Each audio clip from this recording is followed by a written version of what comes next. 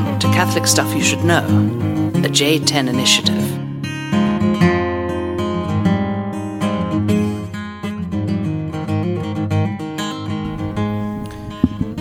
Three, two, one, and we're off to the moon. Are you into this Elon Musk rocket stuff? I was a lot more. I haven't really followed it in a while, but summer 2020 when they had the manned rocket to the spaceship, like I watched it live. And I was like getting emotional. I was like tearing up. I was like, man, what's wrong with me? I don't know. It's exciting. I'm like, we're going back to space. There. It's pretty cool. Yeah, just the whole idea. Did something new just happen to you? No. No. Yeah. I just know that he's in the SpaceX. Oh, because we're trying to get to the moon, and then we're going to Mars, and then... Well, you know what? I should say something new happened. I don't know if it's like a promotional thing, but they put one of the rockets over there by Dish Network off of the South Platte. You'll have to go see it. I'm going to bike past that. Oh, yeah. Yeah. Wow. So, yeah, look from the bike path on South Platte up toward the Dish Network building. You know what that is? Dish Network one? No. It's at like Bowles. Okay. So does it like have a distinct building, or is it just a red brick building? No, it's this huge, long, used to be a River Point Mall. It's got skylights all across the top. Big building. I'll look for the rocket ship and know what the building is. Yeah. I think it's like half of the rocket ship with the thrusters and stuff. It's cool. Okay. Did you want to be an astronaut growing up? I did. I think every kid did. I wanted to, for sure. I didn't know. Yeah, I mean, just the thought of weightlessness and seeing the world from space. And I think just the adventure. Is it the adventure? Like, I was fascinated by space. Like, I wanted to be an astronomer at one point, and went to the library and got a book and tried reading it, and it was so complex. I was like in third grade, and the numbers were so big, and I had no idea what was going on. That's not even a real number. That's just a squiggly line. Oh, no. And there was tens to the millions, and it was like, I brought it back to the library, and the librarian said, what are you reading this for? This is a college textbook, young man. And I was like, I'm never going to do it. And I gave up on my dream then and there. Do not aim for things too high for you. Yeah, that's right. Psalm 131. I love it. Second grade. This is Father Mike. Oh, yeah, and Deacon Jacob. Sorry, we just jumped right in. Sorry, Fly I don't know. The moon. We don't plan on this stuff, but no, we have no consistency. When it takes off. I was on a overnight school field trip to the Denver Museum of Nature and Science when I think it was second grade. It might have been first grade.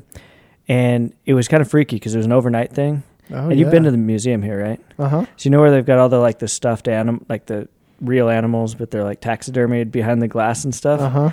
That's where we slept. We slept, like, there was like 40 classes of kids. And this is like the Colorado history and all the wildlife of Colorado. So there's all these, just like animals and whatever else behind glass in displays.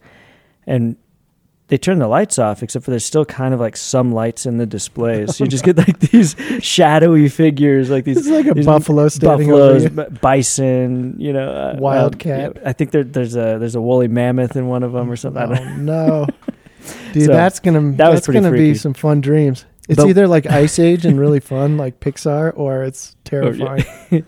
But the speaker that night was an astronaut, and he'd never been to space, but he was a NASA astronaut. So he came and talked about the process to become an astronaut and all the scientific classes that he had to take and all of the physical training he had to do and all this stuff. And we thought he was the coolest guy in the world. He is the coolest guy.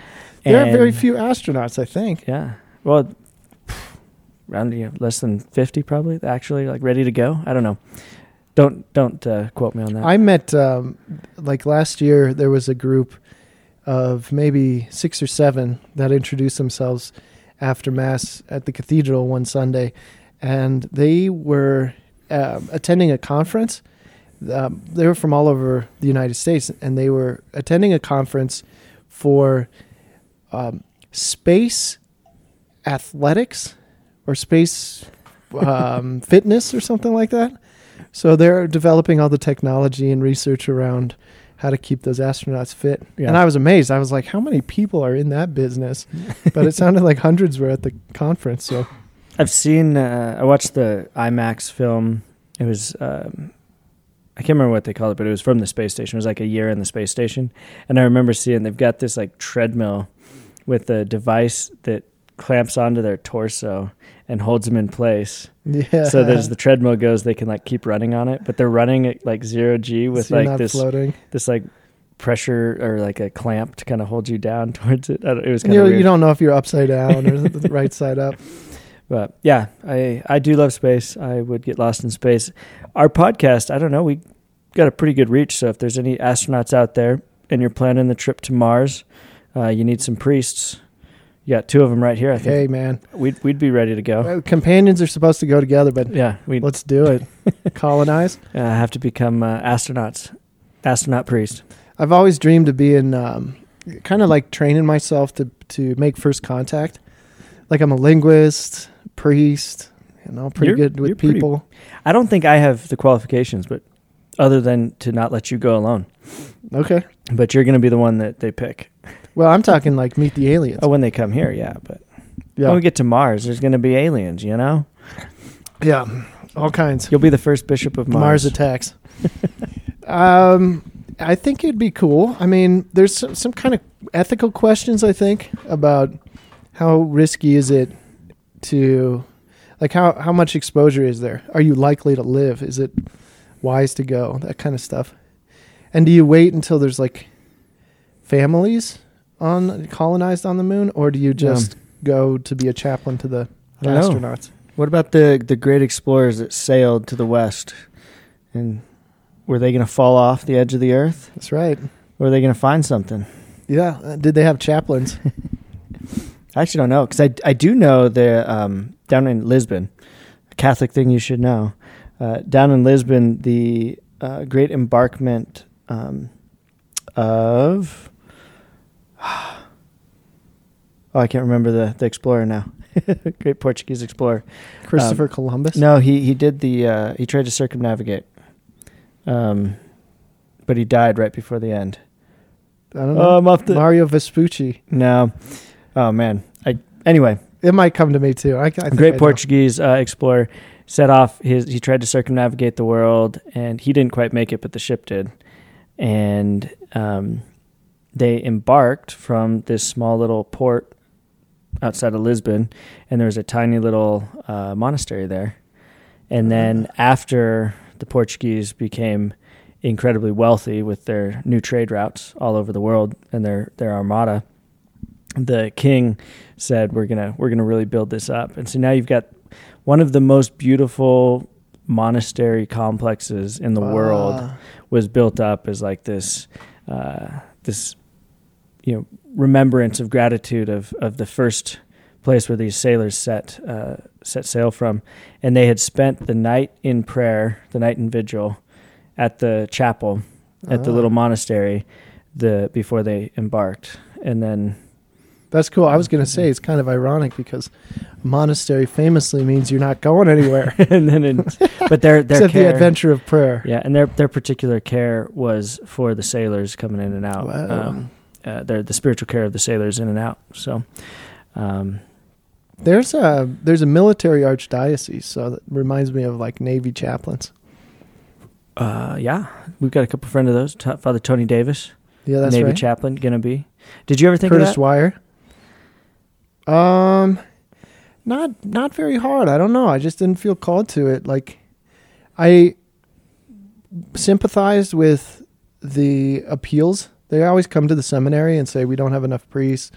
The military has lots and lots of Catholics and not enough priests to serve the Catholics on the bases and out on ships and stuff like that.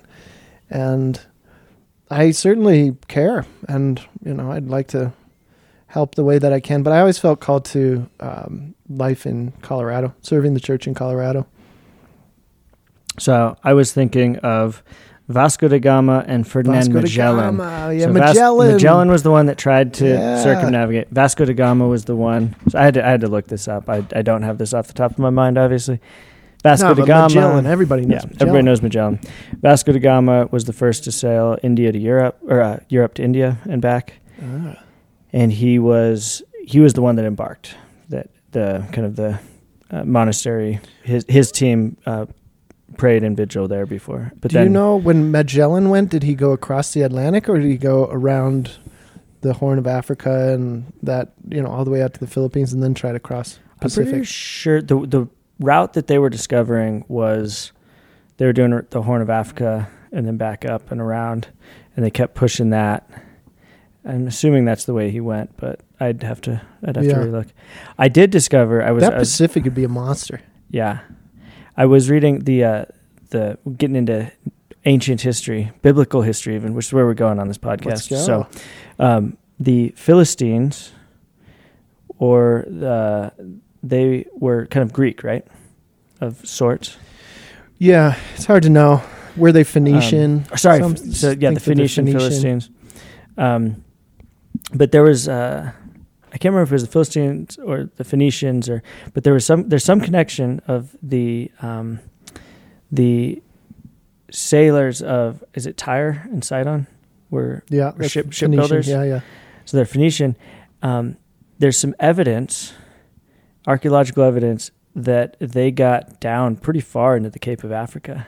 Oh, really? With their ships and some of the trade routes that in the ancient world. Whoa. So maybe Vasco da Gama wasn't the first. Yeah, right. The Phoenicians were wild that way. Yeah, there's ruins. They would just push to the ends of Spain and Sicily, everywhere. That is not the evidence of my lack of preparation is coming through. What do you got to know about the Phoenicians?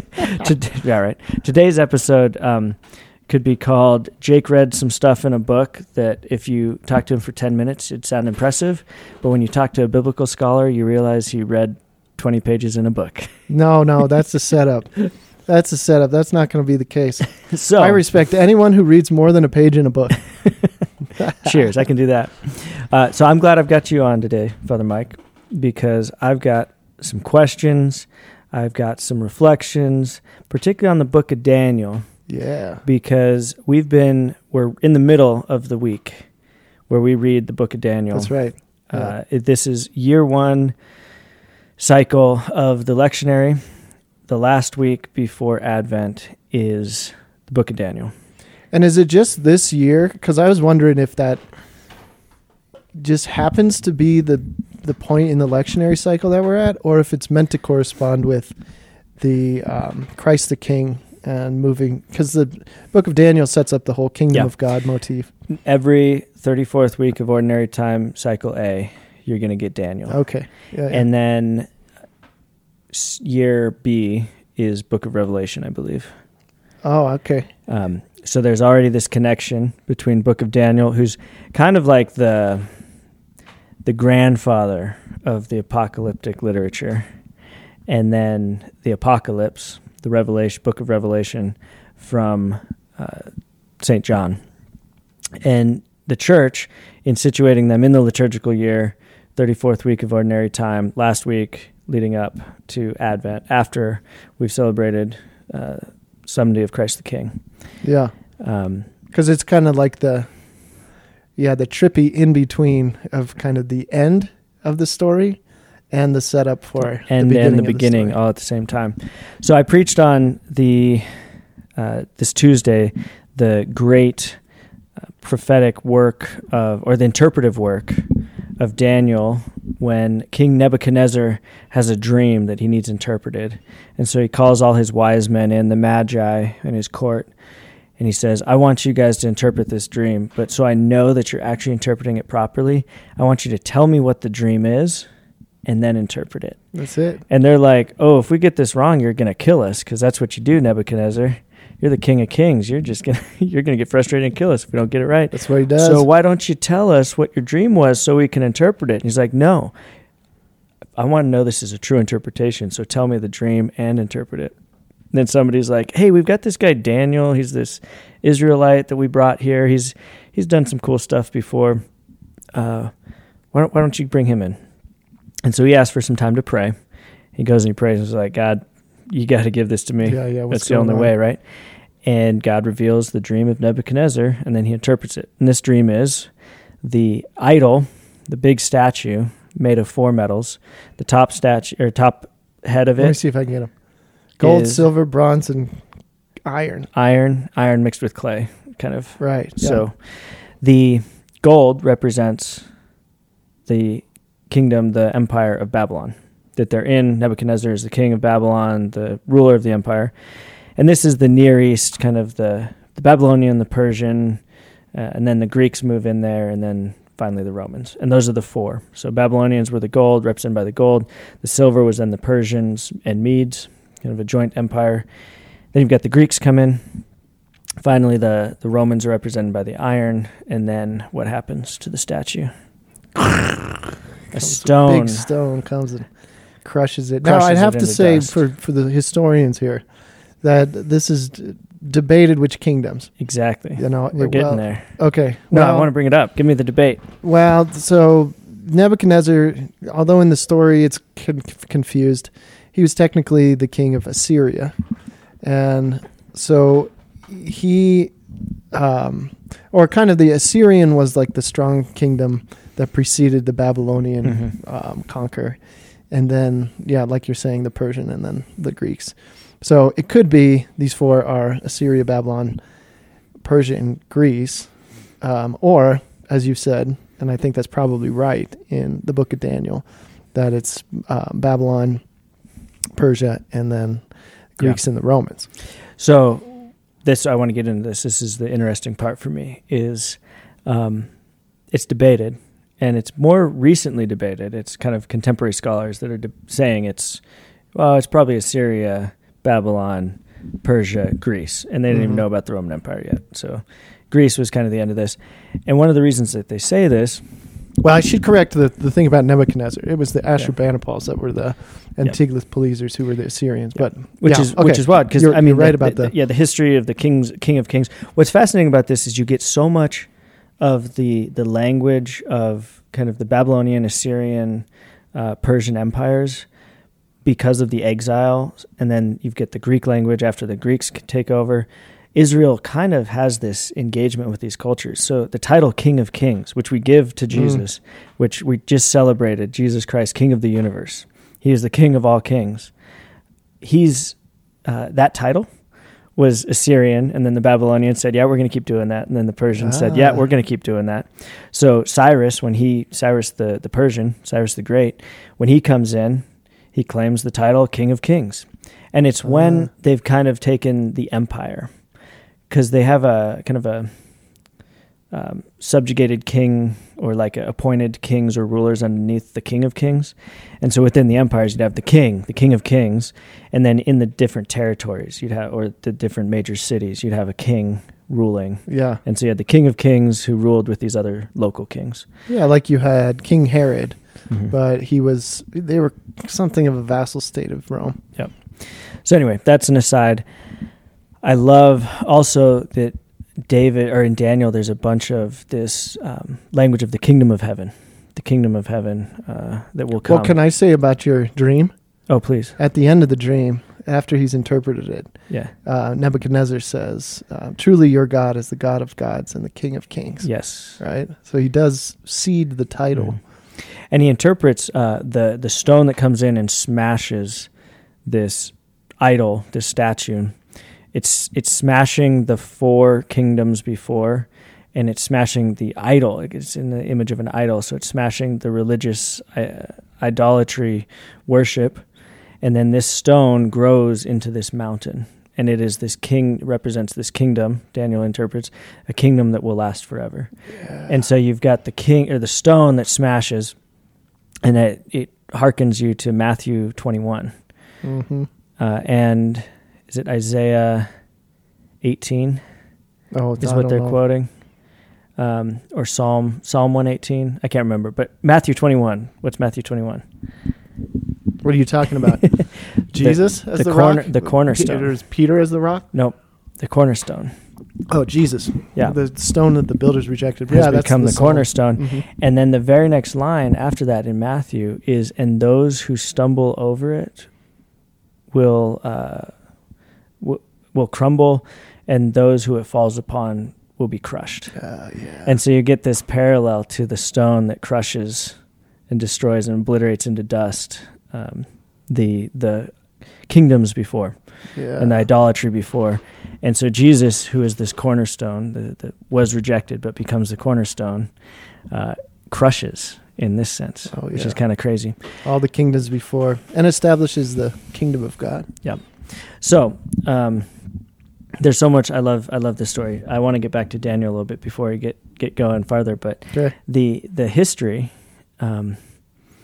element of the dating when this book was written, Daniel has the cycle of prophecies through chapter 1 through 7, or kind of miracles and prophecies or interpretations of things and visions. So there's another vision he has, which is the animals.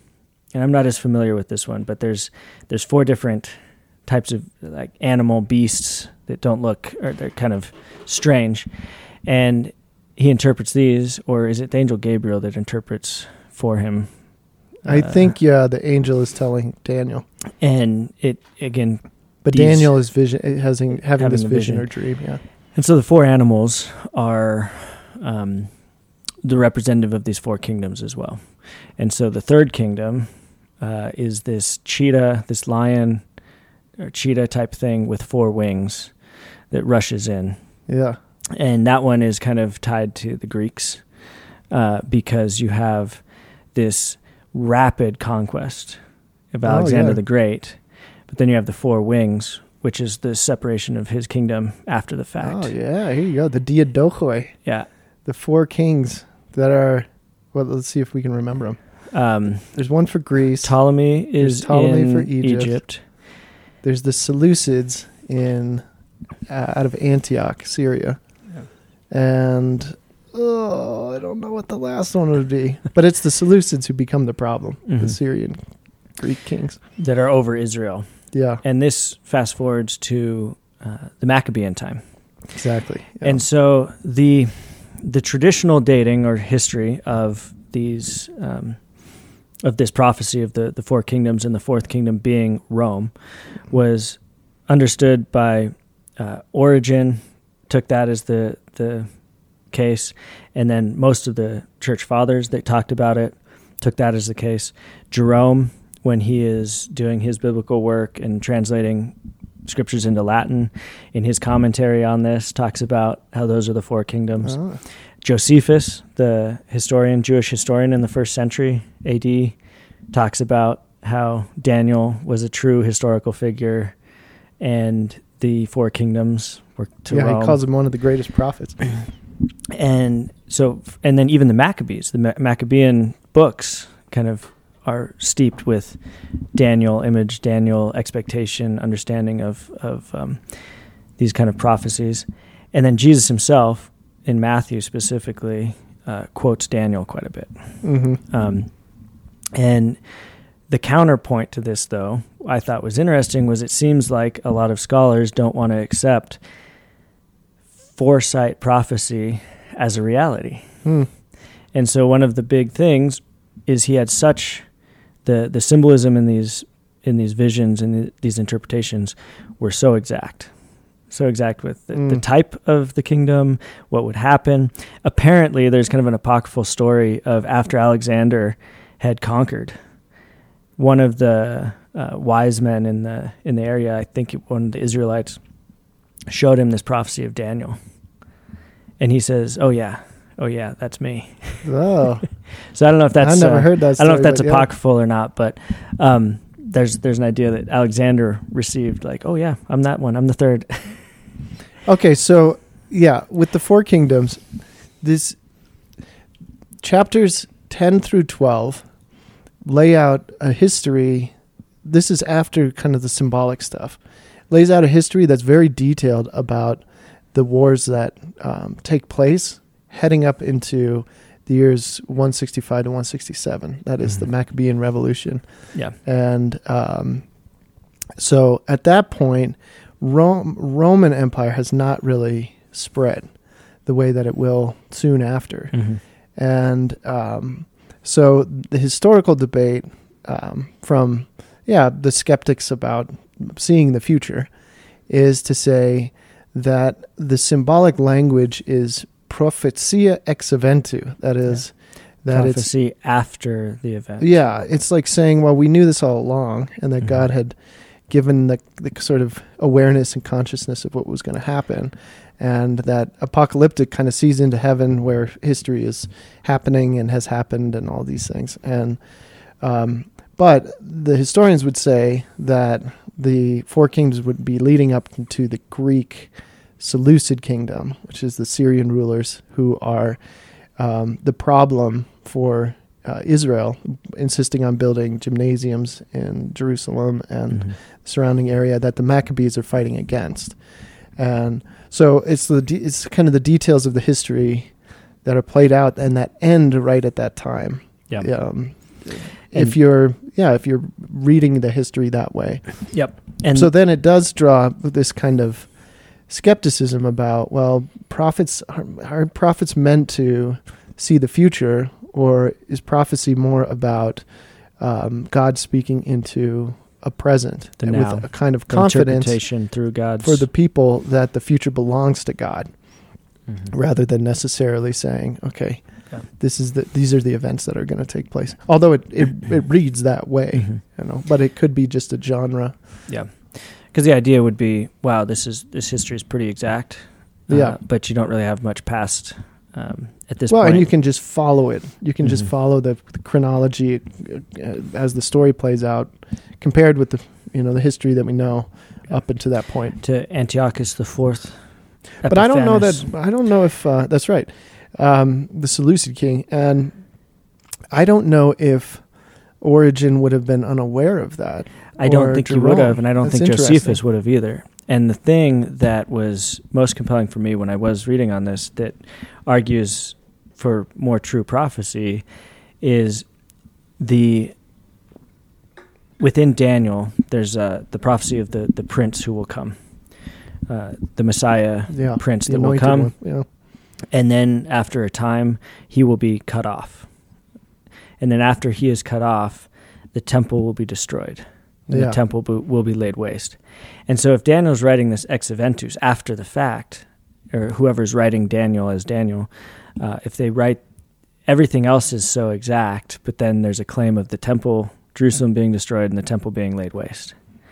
But that hasn't happened yet. Right. That doesn't happen until after Christ, when Rome comes in and destroys the temple, the second temple. So, I mean, the secular historians speculate about, well, what did they intend for this to mean? And the kind of cheap go around is to just say, well, this piece hasn't been settled by Daniel's time, but he's kind of got a scheme of how these things work. So maybe he sees the Maccabean revolt on the horizon and sees like, them this as is how they're going to take care of it, because that's how Babylon took care of it. Yeah. And, the temple is in under constant threat. But I still think, if you go with that, you can still say, I suppose you could say, well, the Christians reinterpreted this. And, or even all the Jews of his time, because Josephus is not a Christian. Yeah. But I do find it pretty intriguing on that kind of mysterious question unanswered. Yeah.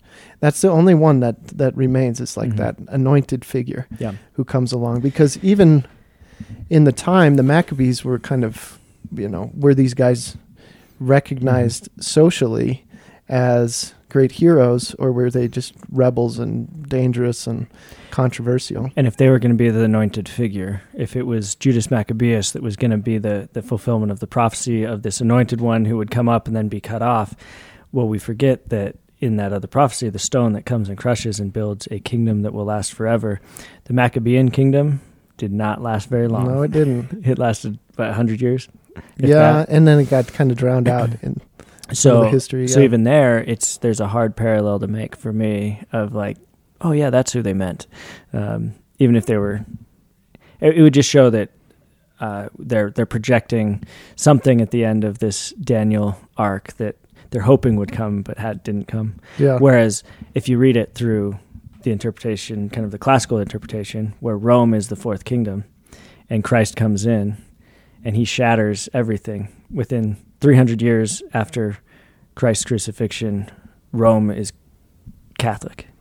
The world becomes Catholic. And I would say this too, that to say that this has to be Maccabean or during that time, and not looking forward for the next 150 years later, that it's ignoring reading that within the whole Jewish scriptural tradition, that an anointed figure is not something that just shows up in Daniel 9. Mm-hmm. It's a figure that is, the son of David, the future son of David. The anointed of God is referred to in Isaiah and these other places where that stirred up messianic expectations. It goes beyond just this one single reference in Daniel. So Daniel, in some way, is saying God has promised this down the line, and it's going to happen with this particular figure, which was fairly unique because messianism of the time of the Maccabees was broad. There was lots of different theories about what a Messiah could be, or if that even meant a singular figure. But Daniel's taking a position on that and predicting that. Predicting, I would say. Yeah. Or, I can can go with that. And seeing it, right. And what's amazing, the story of Nebuchadnezzar to proclaim, the God of Daniel is the God of gods and the King of kings. He sees, wow, this is, something happened. You interpreted this in a way that my guys couldn't. But that then happens again with the really intriguing character of Darius the Mede, who's kind of historically a question mark because there's no real secondary evidence of who this Darius the Mede might be. Mm-hmm. Because after the Babylonian Empire, the Medes and the Persians, who were kind of culturally and historically really close, almost like cousins, the Medes kind of get to Babylon first, and they take a lot of territory, but they're kind of working, and then eventually Cyrus the Great, who's the great conqueror, the one who ends up sending Israel and all the other dispossessed people back to their homelands to build up their temples and their religious places of worship, kind of comes and rules as the kind of crown, the peak of this empire. Yeah. And then you have this weird Darius, the Persian. Darius the Great, I think, is 4 rulers after Cyrus the Great, and he's kind of this great. He was more of like an efficient kind of CEO type emperor, king of kings at the time. But when you're under Darius the Mede, again, Daniel this is where the Daniel in the lion's den story comes from. Yeah. And the other, then which one is the one with the writing on the wall? That was today. So yeah, that's Belshazzar. Belshazzar, yeah. So and you're seeing, what you see in this chronology is Daniel, who was taken in the exile from Israel as one of the young, bright students that was going to be brought into the court to be trained up. That's the first story we read on, I believe, Monday, where he and Shadrach, Meshach, and Abednego are taken to be trained up to be kind of wise men in the court of the king, because when the Babylonians would conquer, they would take kind of the best of the cultures, bring them back to the center of their culture, and then have their wisdom infused with the culture of Babylon and kind of grow from their pool of wisdom and knowledge. Like assimilate, And so then they were being told, educated in the court, but they were also receiving the food, and they said, we can't eat this food. Mm-hmm. And the guy that's kind of overseeing them says, if I don't give you guys this food, pork particularly, fun story. We were at Mass with my aunt, and this was Easter or Thanksgiving week, and she heard orc, not pork, and she's like trying not to laugh during Mass. She's like, we shall not eat orc. The good Lord of the Rings fans. And then we were thinking of like and then I couldn't help but think of like the orc going like, oh, man flesh. I wonder, Sorry, so that's Tolkien an aside. thinking on the pigs. But they said, no, if you just feed us vegetables after a week, see if we are not better off than the others. And she's like, all right, I'll give you a week. And then they were healthier and stronger and ready to go. So they served God first. Then you have the Nebuchadnezzar story with the interpretation of the dream. After that, Darius the Mede, so kind of the beginning of the Mede Persian Empire. the other members, wise men in the court, don't like or jealous of Daniel and kind of the acclaim and the power he's getting. So they tell Darius to enact this law that says you can only pray to the god of Persia or something like that. I think it's his own statue. You bow down to him. Bow down to him. Bow down to my own statue. And so he's like, sure, sounds good. I'm the king of kings, so bow down to me. That's all right. And one of the things about the decrees of the kings of kings is once they're decreed, they can't be taken back. That's right. He and kind of regrets it. Yeah. That's the story of, is that Esther? As well. Yeah, right. And so anyway, Daniel goes and he's not going to bow down to, and this is the Shadrach, Meshach, and Abednego as well, getting thrown into the furnace. Yeah. And then Daniel gets thrown into the lion's den because he was seen praying to his God of Israel. That's right. And then he's in the lion's den. They send the angel. The angel calms the lion, protects Daniel. Daniel comes out. The next day, the king runs to see if he's okay because he didn't really want to. He's like, oh, I made a terrible decision, but I can't redact my law. Daniel's alive. So then the king says, well, that's proof that he's actually fine. Again, proclaims the God of the Israelites is the king of the universe. That's it. God of gods. And then he throws all the people who kind of like conspired against Daniel in the lion's den, and they get devoured. Yeah. And then you fast forward to this character Belshazzar, which is he's historically fascinating. I think I have these names right, but his father was Nabonidus, who is he the cripple king or the leper king? I can't remember if he was a leper king or not, but Nabonidus was just kind of like a bad king. His mom was very into the moon god cult. Oh. And so not the principal god of kind of Assyria, Babylon, Persia religious practice. And so he was kind of this Nabonidus character was kind of ruling. And he says, I think he was a son of at least lineage to Nebuchadnezzar. And actually, I think I just flipped these around. I think Nabonidus Belshazzar is first, and then Darius the Mede comes after them. Okay. Because we're still in the Babylonian arc here. So Belshazzar is called the king, the king of Babylon at the time. And for the longest time, historians were like, there's no King Belshazzar in any of the Babylonian archaeology we have. Record. Oh. But then they found the Nabonidus cylinder. And these cylinders are like these clay cylinders that would be engraved with stories. And so you could ink them up and then roll them out. Yeah. And you you roll them on the clay. Or roll them in the clay, that's right. And the lettering would then be standing out. It's out. ingenious. It's like the first printing press. Yeah. So you could do it over and over and over with the same cylinder.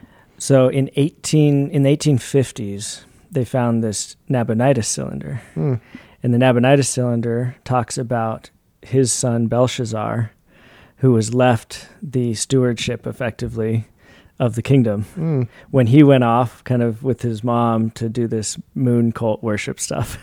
And there was a lot of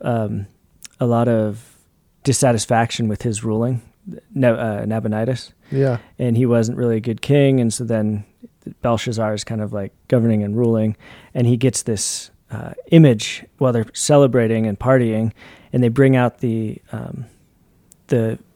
vessels and the gold from the temple, and they're basically drinking out of the sacred vessels from the Temple of Jerusalem. And this hand appears and writes Mene Mene Tekel Uparshin, I think. Yeah. And Mene Tekel Paris. Mene Tekel Paris. How it shows up in the lectionary today. Yeah. And so then they call in Daniel to interpret it. And he interprets it as you have been found wanting. Measured, found wanting. Oh yeah, measured, found wanting. And your kingdom will be given over to the Persians. Yeah. And then almost immediately after this, like pretty quick historically, is when this Darius the Mede character comes in. And it's the Medes and the Persians who conquer Babylon.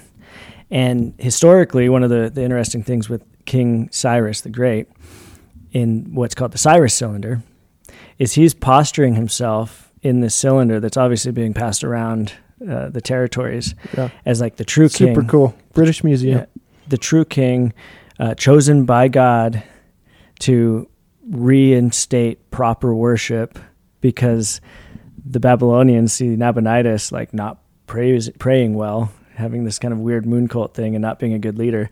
And Cyrus kind of plays on that. He's like, I'll be the one. I'll come back in. We'll get everything back in order. And Cyrus effectively, there's like a big battle outside of Babylon, but once they win that, he basically just walks into Babylon with open gates and becomes the king of kings, and the Persian Empire takes off. Yeah. So huge. It'll go to battle with the Greeks. So you've got Daniel serving the Babylonian king, and then serving his successor, Belshazzar, at the end of the Babylonian Empire, and then the Medes and the Persians come in, and Daniel's been there the whole time, which is just super cool, I think, historically. So yeah, and it's fun to see that historians make very strong judgments about what is historical and what's not historical in the literature based on archaeology that's very incomplete. Yeah. I mean, we have traces, little pieces that we stir up from the dust. And it is a good kind of cautionary tale to assume too much from the history that we know from artifacts, right? There's a wonderful quippy quote from G.K. Chesterton talking about what people, the archaeologists of 2,000 years from now, will discover, like teenage graffiti at like a cave, and what they will interpret. Yeah, and that's the whole of society. They will make these amazing broad statements of the culture of the 1900s based on this like rock scratching. It's true, man. That's how it works.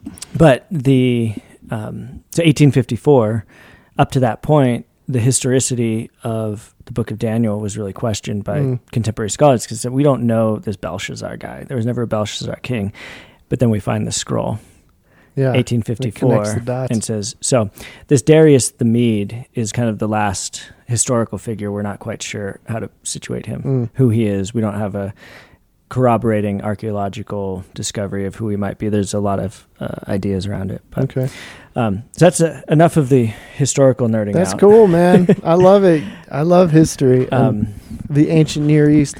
I thought of another piece I should add to the whole. Oh, please. This is why I've got you on. Matrix. And that is, but this is kind of a digression. But so the schema, the historical schema goes through these, final chapters of Daniel. But then in chapter 12, you get to the end, and instead of saying, okay, this has been proven in our time, like Daniel say, hey, look, it's all over, and I was right all along, and God has, fulfilled all these things.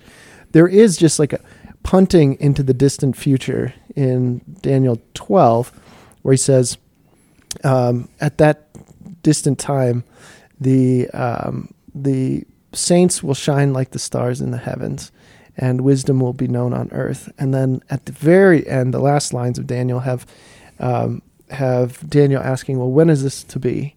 And the angel said, it's not for you to know. And it ends like, to be continued. Yeah.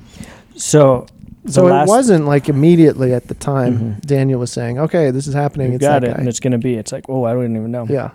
What was the 70 weeks of years? Oh, boy. Oh, boy. That's got various interpretations. Just broadly speaking, we don't have to get into any of the particulars, but... Well, it was, I think it was like 70 weeks of years was thought to be between the Babylonian exile and the return of the Jews from Cyrus's time. And then it was extended somehow to 70 years, 70 weeks. I think the 70 weeks was the original, somehow it moved from 50 years to 490 years or something like that. So I think my understanding of this, correct me if I'm wrong or if this rings a bell for you, but the Daniel, when he's looking at this, the scripture says Daniel perceived in the texts, perceived in the sacred writings. It's basically the prophets, the writings of Israel, of the Hebrew tradition. he perceived. So he's studying. I the think it's scriptures. specifically in Jeremiah. Okay. And then he's reinterpreting. So he's perceiving in Jeremiah this time of exile to return. But what he perceives... And that's speaking specifically of the year, what is it, 583, 538 to the return in, oh my goodness. Now we're not late. prepped. But the return from the exile back to Jerusalem. About 50 years in the 6th century BC. But what Daniel interprets is this return is contingent on the full fulfillment of this prophecy is contingent on the repentance of Israel. Because the whole Babylonian exile is God's punishment to teach, to draw his people back to worship, to praise and desire of him. And so there's a conditional element to the prophecy which Daniel kind of interprets as he reads it. And then he realizes the people haven't repented and haven't turned back. So one of the most compelling things that Daniel does in the story arc is he kind of takes the position as head of Israel, kind of as Moses did in front of God, praying for mercy, praying for kind of a staying of the hand, interceding on behalf of the whole people. Daniel then turns and prays, interceding on behalf of all of Israel, making that repentance. Yeah. And that's when the prayer, before your prayer has begun, God had heard it and sent his answer type of stuff that happens in Daniel. And so he interprets this need for repentance, and then he kind of stands as intercessor in place as kind of head over Israel doing this. Yeah. But there's kind of a tradition of the longer Israel waited to kind of learn their lesson, the more the punishment would grow and it kind of compound. And we see that through the Exodus arc. We see that in some other places. And so I think that was the interpretation I read of how it went from the initial 50 years to the 450. And he's saying, that although we had thought that our exile would have been ended, it has continued into our time and long after. And so you've got this kind of strange interpretation. The Israelites, the Jewish people around the Roman Empire when Christ comes, some of the interpretations of these weeks situate kind of that time. So you've got this milieu in the Jewish people when Christ comes. There's an idea of we're in the fourth kingdom of this prophecy, and we're within this window, kind of with the limits before or after. We're in this window of when this prophecy is supposed to kind of come into effect, and this prince is supposed to arise, and then he'll be cut off after some time, and then the temple is going to be destroyed. So there's all of this kind of messianic expectation, as well as kind of an apprehension of these prophecies, and the temple is still at risk, and now it's the Romans, and all of that is sitting there when Christ comes. Yeah. And some of the Dead Sea Scroll stuff points to that kind of timeline. And so there was the Qumran community is very pregnant with messianic expectation and kind of Jewish interpretation. And a lot of that comes from this extended timeline of Daniel and this same motif of our exile has not ended, but the coming of the Messiah will put an end to our exile and to our infidelity in some ways, but the kind of problems that are exacerbating the fulfillment of the kingdom of God, the coming of the kingdom of God. Now, one last theory on the weeks. There's a really interesting argument I read, and you can see it in Pablo Gadanz has a commentary on Luke's Gospel in the Catholic Commentary on Sacred Scripture series. Okay. And it's very novel for me to see this. I hadn't, but he tries to line up the weeks with the story of the incarnation in Luke's gospel. So there's details about in this month, I think it was in the 6th month, Mary goes to visit Elizabeth, and then you can calculate, when she conceived Jesus, and then the timeline from Elizabeth's pregnancy up into, I think he ends it with after the purification with Simeon in the temple as this sort of 490th day or somehow this weeks of years kind of thing. Yeah.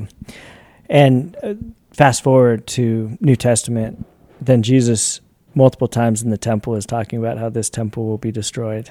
Yeah. And it's kind of this twofold meaning of him and the temple itself. Yeah. And then there's the Luke, is it Luke 19 or 21? When he's talking about these will be the signs. Yeah. And then the temple will be destroyed. Yep. So Jesus himself is saying like, yeah, this is coming. This thing's coming. Yeah, Luke 21. But I also want to jump to Paul. If your Father Brian's our resident St. Paul. Yeah, he's the Pauline guy. But I was reading. I'm not an absolute. So, but your point about Jesus's prediction is that he is a prophetic prophet in the same way that he sees the future, or are you just saying he's attentive to the timeline and is associating himself with the fall of the temple? I think he's associating himself. I think he knows it's coming. Yeah, I think he's the Logos that from the Alpha and the Omega, as he proclaims in the book of Revelation. So I think he knows what's coming. He knows because he's the one who's inspired the prophets. And he's inspired Daniel, and he's drawing, I think, particular allusions to Daniel in this moment to highlight, I am the Prince who came. I am the rejected stone that will become the cornerstone, that will grow into this everlasting kingdom, the kingdom of heaven. And you get all this, the kingdom of heaven is at hand. The kingdom of heaven is here. Luke and Paul talk about the kingdom of heaven a lot. And so I think that Jesus is situating himself as like, it's this subtly coded, it's happening, guys. It's happening. And they're waiting and expecting, and he's signaling, I'm here, and he's educating them. So when this podcast comes out, if you're listening week by week, this will be the reading from last Sunday, the first Sunday of Advent this year. Second reading is from 1 Corinthians. Okay. And I was really compelled by just reading this little line. It says that you're not lacking in any spiritual gift as you wait for the revealing of our Lord Jesus Christ, or the revelation of our Lord Jesus Christ. What word do you think that is? Revelation. Apocalypse. Apocalypsin. Yeah. What does the word apocalypse mean? What does the word apocalypse trigger in our thought now? First, it means wars and disaster and the end of the world. And somebody will take in and another won't be taken. And are you going to be one of the left behind? Oh, yeah. Mark of the beast. Yeah. So that's a lot of what Revelation apocalypse triggers in people's mind. The apocalypse, the end time. What's the word apocalypse mean? It means the unveiling. The unveiling, the uncovering. Yeah. So that's what revelation is the veiling out, or like taking away. And so I guess the last point that I'm going to offer you, and then I want you to comment on, is this unveiling, this apocalypsis that Daniel, we talk about as an apocalyptic author. He's doing this unveiling of God's plan, God's work, what's happening. And Daniel, we see now kind of with hindsight, is talking about the immediate case of Israel in exile and going back to Jerusalem, leading up to the Messiah, but then kind of has some stuff about the angels, the saints will be shining like the stars in heaven, that looks to also be pointing to what this kingdom of heaven will be. So it's kind of the coming of the Messiah, and then the second coming of Christ at the end. Yeah. In Daniel already. Yeah. And then Jesus shows up and he hearkens back and he says, yeah, this Daniel stuff, it's happening. And also, the kingdom of heaven is at hand. The kingdom of heaven is now. And then he says, I must go to the Father. The kingdom of heaven is here. It is growing. And the image that I have is the St. Paul talks a lot about the kingdom of heaven is at hand. The kingdom of heaven is here. The kingdom of heaven is in you. the kingdom of heaven is constantly growing in St. Paul's theology. And so what I see, I think back to Daniel, this stone which comes in and crushes and destroys everything, then begins to grow until it's like a mountain. Yeah. And so I think we're in that phase. We're still in the mountain growing, waiting for the second coming. And so then we have... because Paul's not talking about... Jesus has already come. Yep. That revelation is already made. So waiting for the revelation, the apocalypse, which John writes in the Apocalypse, we call the book of Revelation, is this unfolding, this unveiling of all of the cosmic history. From creation, Christ is the Alpha and the Omega. All he has done, this cosmic liturgy, this cosmic war against Satan, the defeat, the devil that wants to devour the Son of Man. He's taken up into heaven. All of this stuff that is showing kind of like the immediacy of all of this to God's action, but then historically stretched out in our understanding of it. And we are awaiting the full revelation, the full apocalypsis of that. And so that's what I offer now. We're a week into Advent. We're anticipating, we're waiting. This is all about the coming of Christ. Yes, the remembrance of the nativity, the first coming, but looking towards that complete revelation of St. Paul is talking about the apocalypsis, the revelation, the unveiling of Christ when you come. Yeah. That's my connection. I love it. And it talks about on my holy mountain. There's kind of mountain imagery at the restoration of the garden at the end of the book of Revelation, and Jesus saying, "Behold, I make all things new." And it's kind of like I'm making all things new. So I love your image of the growth of the mound, the growth of the mountain, because there is a sense of like, well, what's the deal with Jesus? Why is God waiting so long to come back?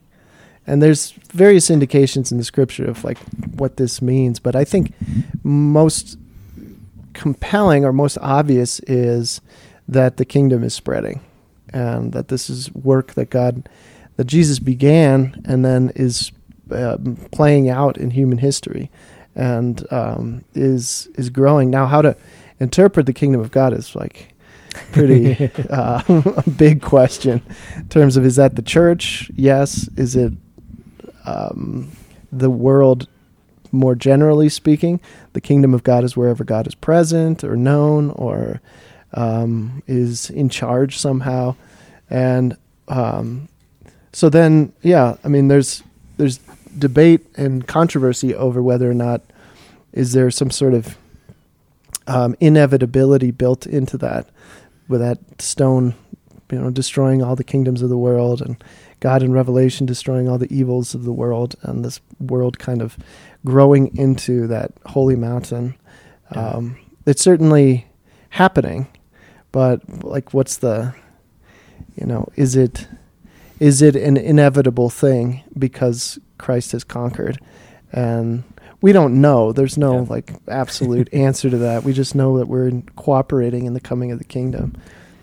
The four kingdoms was kind of a pretty historical prophecy, but the way the vision's described, it's described as an idol that would have been used by the other pagan cults around Israel at the time. These pagan idols would be made out of gold, out of silver, out of bronze, out of iron, or even out of clay, wood. And I think, there's all the prophets talk about, oh, look at your dead gods, your dead idols, That's right. And so the image itself has both the nation image as well as the image of idolatry, the image of worshiping something that's not the true God. And that's being destroyed. That's being smashed. And so the kingdoms are destroyed, but also the idolatry. And there's something about the way Daniel and Shadrach, Meshach, and Abednego offered worship to God. They no longer have the temple in Jerusalem. Babylon destroyed it. The first temple is gone. The temple that Solomon built, destroyed by the Babylonians. So they no longer have temple worship. They no longer have the daily sacrifice, rising to God. So what do? Their liturgical offering, their sacrifice, their worship is themselves. They're ready to lay their life down. They're ready to die for the God of heaven. And so Daniel, Shadrach, Meshach, and Abednego are ready to, you know what, rather have you kill us than eat the the unlawful meat. Then they're rewarded by that, but their readiness to die. And then Shadrach, Meshach, and Abednego won't bow down to the statue. They get thrown into the furnace. And one like the Son of Man, or is it Son of God or Son of Man? One like I think it's one like a Son of Man. Okay, is standing in there with them, and they're not burning, and they're so there's this fire image that kind of harkens to the Holy Spirit, even that there's this immolation of them, the worship of giving their life over, but then being kind of burned in love rather than the fire, and they come out and they're like, wow, they're shining, and this is clearly their God's the true God. Daniel with the lion's den is ready to lay his life down rather than commit idolatry. So it's all idolatry or not. And then Christ comes, and everybody's waiting for this messianic king who's going to destroy the nations and establish Israel as the kingdom forever. And he says, you're missing the point. The kingdom of heaven is in you. This is St. Paul again. The kingdom of heaven is at hand. I will conquer sin and death in you. I will teach you true worship, to lay your life down for another, to love as God loves, to love as the Trinitarian love. Do this in remembrance of me, the Last Supper. Take and eat. This, my body, being given up for you. He's holding in his hand what is already on the cross. This is what Christ is saying is true worship. And Daniel, Shadrach, Meshach, and Abednego are a type, a prefigurement of that, when there's no temple worship. And so I think there's even a tie in there. It's like a spiritualizing of the whole, rather than, I think there is something like a historical claim, but like you're saying, there's something of just internally conversion from the idolatry of worshiping, putting worth in the wrong things. And so, I don't know if does the mountain come from all of those things crashing and piling up?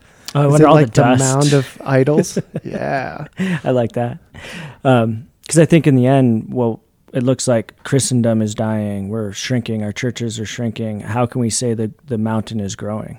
And I'm like, well, Israel thought they had it, and then they committed idolatry, and then they were cast off into exile, and then they were brought back. So just because Christ has come and we have the fullness of truth and revelation doesn't mean that we haven't committed idolatry and grievous sin. And there might be a time of purification and regrowth, because the kingdom of heaven is rooting out sin and idolatry.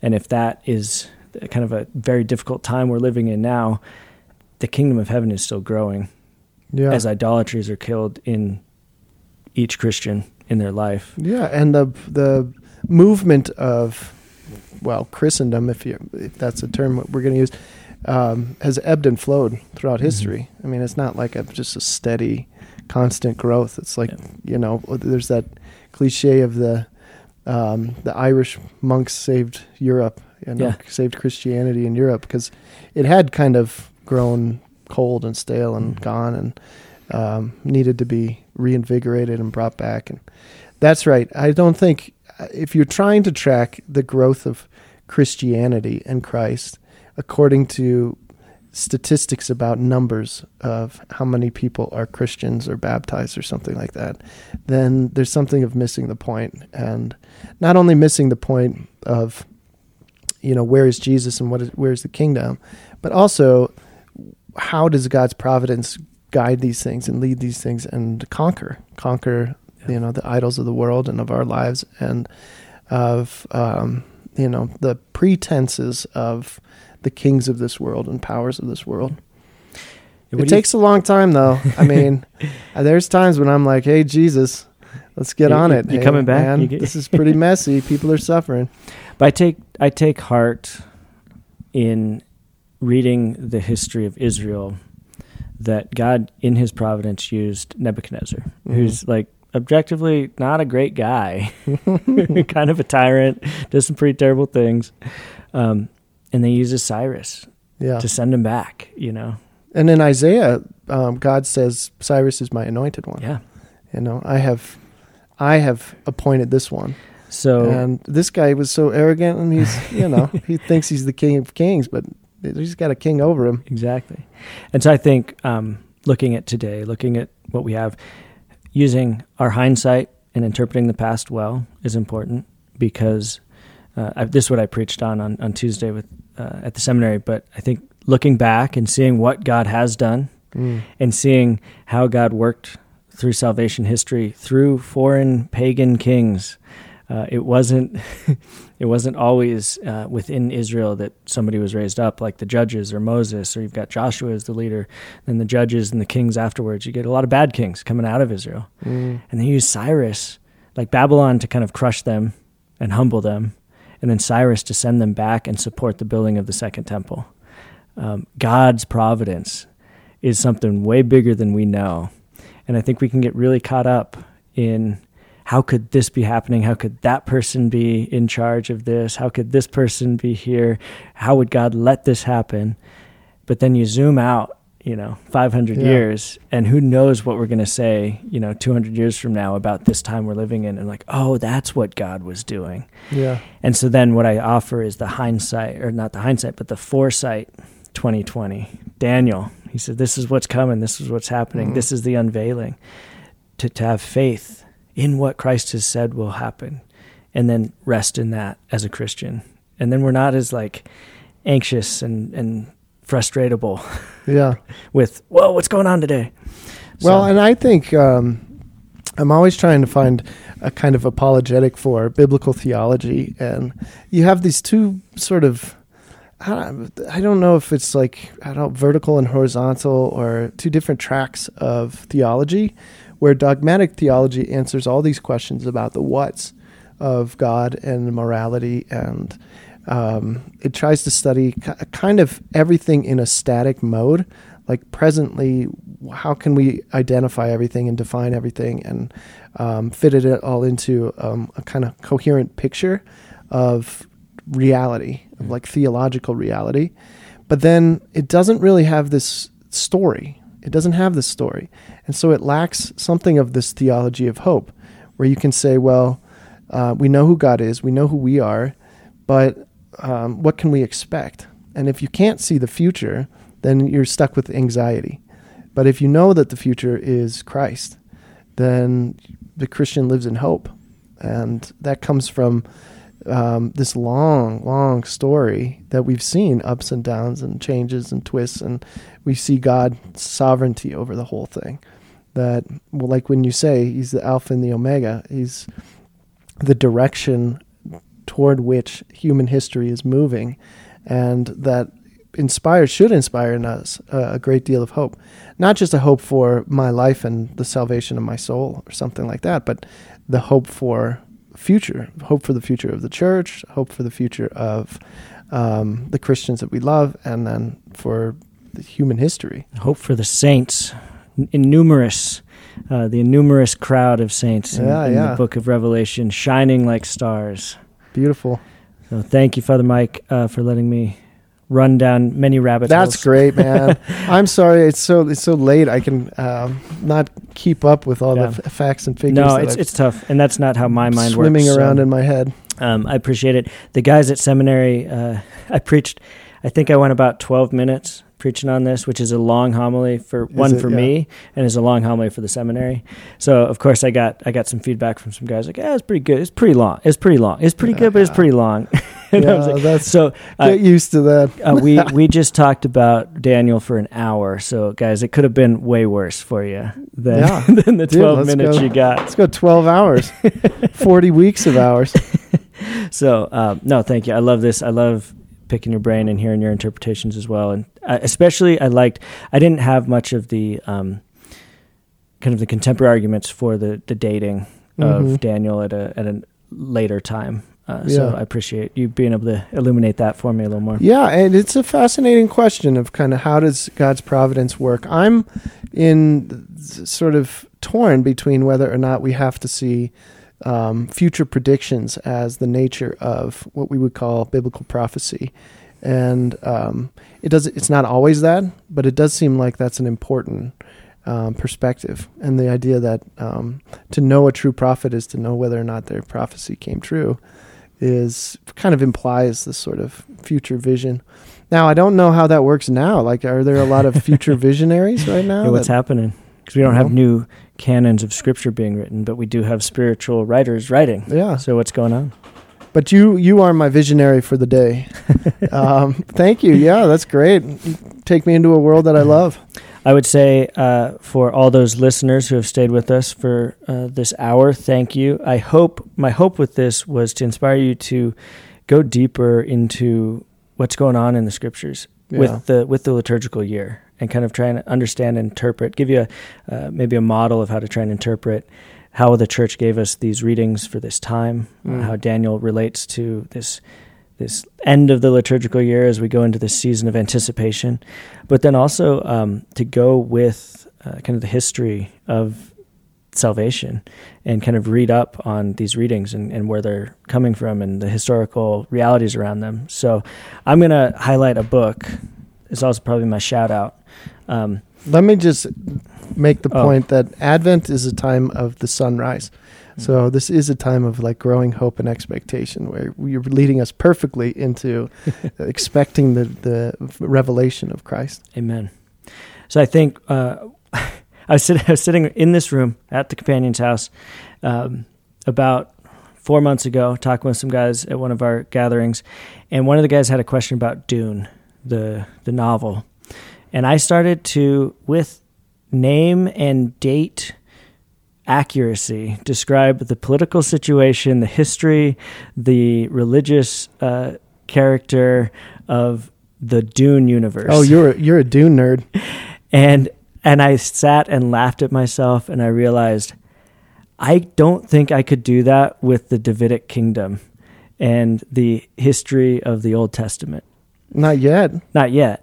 And when I laughed about that, because I was like, obviously my mind can do that. I just did it with, the Dune universe. So I picked up this book called A Catholic Introduction to the Bible, the Old Testament, Volume 1, Ignatius Press, by Brant Petrie and Dr. Bergsma, theologian, scripture scholars. And it's a heavy book, but it's incredibly well organized. And we were going through the David story in Kings and Chronicles, I think in Office of Readings.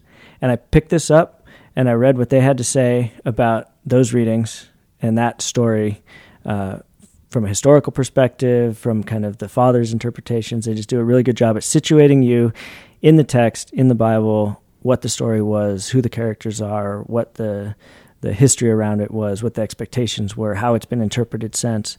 And doing that has been just a lot of fun. Yeah. And I can have an hour conversation with you about the historical realities of the Persian Babylonian empires and Daniel with you, because I'm starting to enter into this history, and it makes reading the scriptures so much more fun. Yeah. And so I offer that to, if you're looking for a way to engage the scripture, this is a great way to help guide you through the Old Testament, and you don't have to read it cover to back, because it's what's it called? Catholic Introduction to the Old Testament. A Catholic Introduction to the Bible, Volume 1, Old Testament. It's the best introduction to the Old Testament that I know of. And you can jump into each book individually. It's got a great summary overview, and then you can go to individual sections or stories. And yeah. Well, as long as that's the shout out, I will mention that Dr. Brant Petrie also has a good video series that can correspond with the lectionary, and also just teaching videos on scripture, and they're phenomenal. He's a fantastic teacher and a great mind. And then Dr. John Bergsma out of Steubenville, he has a great series called Bible Basics, for Catholics, and I also taught with Psalms Basics. Psalms Basics is one of the best. I taught that in at Giannamola, and he does this little stick figure drawing of how the he's got a lot of animated stuff. And you read it and you're like, this is so dumb, this is so kindergarten-y, and it sticks with you, and it creates a framework for you to work from. It's wonderful. It's brilliant. I made my students draw all the little pictures, learn it. It's really smart pedagogy. What do they say? If you can't teach it to a kindergartner, you don't actually know it. So I learned so much from those. Just a framework is fantastic. So I love them. Steubenville. Shout out to Steubenville. Also want to shout out my aunt Anne. She's a inquisitive mind, kind of piercing intellect. Asks really good questions. I was at Thanksgiving with She her. the one with the orcs? She was the one with the orcs. And she and my cousin Katie and my parents and my younger brother drove out to Oregon to celebrate my grandma's 90th birthday. So shout out to Cecilia Ludzinski. But when we're up there, my aunt was just asking all these great questions, but it was really keeping me on my toes and making me think and like really listen to her. So I was like, man, I'm kind of tired after this. I did this Thanksgiving break. I'm pretty tired. So shout out to her, and shout out to her husband, my uncle Kevin, who's a Catholic historian. Oh, cool. Particularly, he's focused on American history and the Catholic Church in America. But I want to shout out to him and Brant Petrie and Bergsma and all the other academics who are doing really good work and not sensationalizing it. Because the sensational book and the sensational title sells a lot of copies and makes them a lot of money. But I want to shout out the ones who are doing really good work. Yeah. In a humble way that's trying Solid, to upbuild the kingdom and actually give good content to people. Yeah. So I'm done with my shout outs. Okay, my last two are Doctors Augustinus Gianto and Dr. Craig Morrison, who were my Aramaic professors of Daniel and helped a thesis I wrote on Daniel 10 as well. Cheers. God bless y'all. Have a wonderful Advent and a Merry Christmas soon enough. Anything? All right. I don't know. Happy Advent. Send us your emails. Send us your questions. Pray for us. We'll pray for you. Take care. Amen.